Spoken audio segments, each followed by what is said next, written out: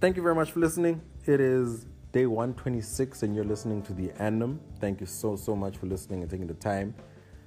I think first of all, I've noticed, depending on how late I post a podcast, it may only reflect on the following day, but I mean, it is what it is. I'm hoping this one will post today because I'm recording it at around quarter to 12. So then I also noticed I haven't spoken about sports in a very, very long time. And it's interesting because I was just watching the Arsenal game that Arsenal won 4-1. And I think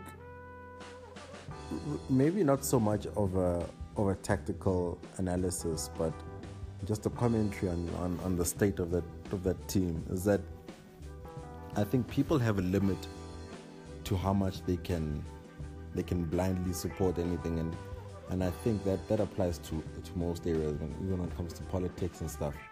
You know, people can only be patient for so long, and once you enter a situation where someone is unable to change their methods as a leader, I think you start to see what's happened at Arsenal happening a lot more.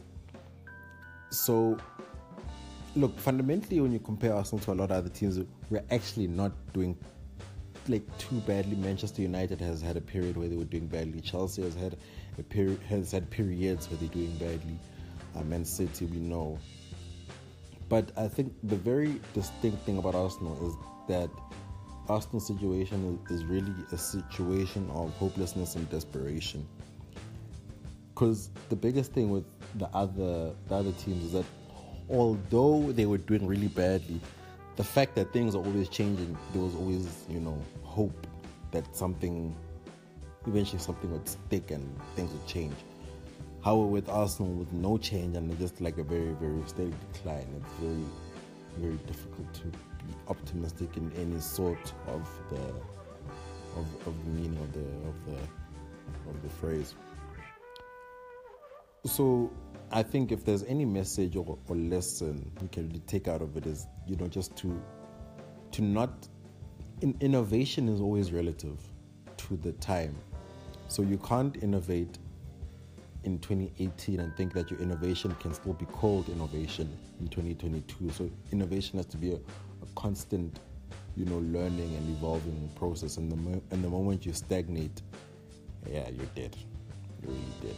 So hopefully Arsenal gets a new manager so that there's some hope. I was hoping we were going to get Thomas Tuchel from Dortmund, but now it looks like he's going to PSG. Tuchel he's had mixed results really. He could have done better at Dortmund, but if you understand soccer, you'll understand why Dortmund is really suffering there. Anyway, it is the Annum 365. All hits, no misses.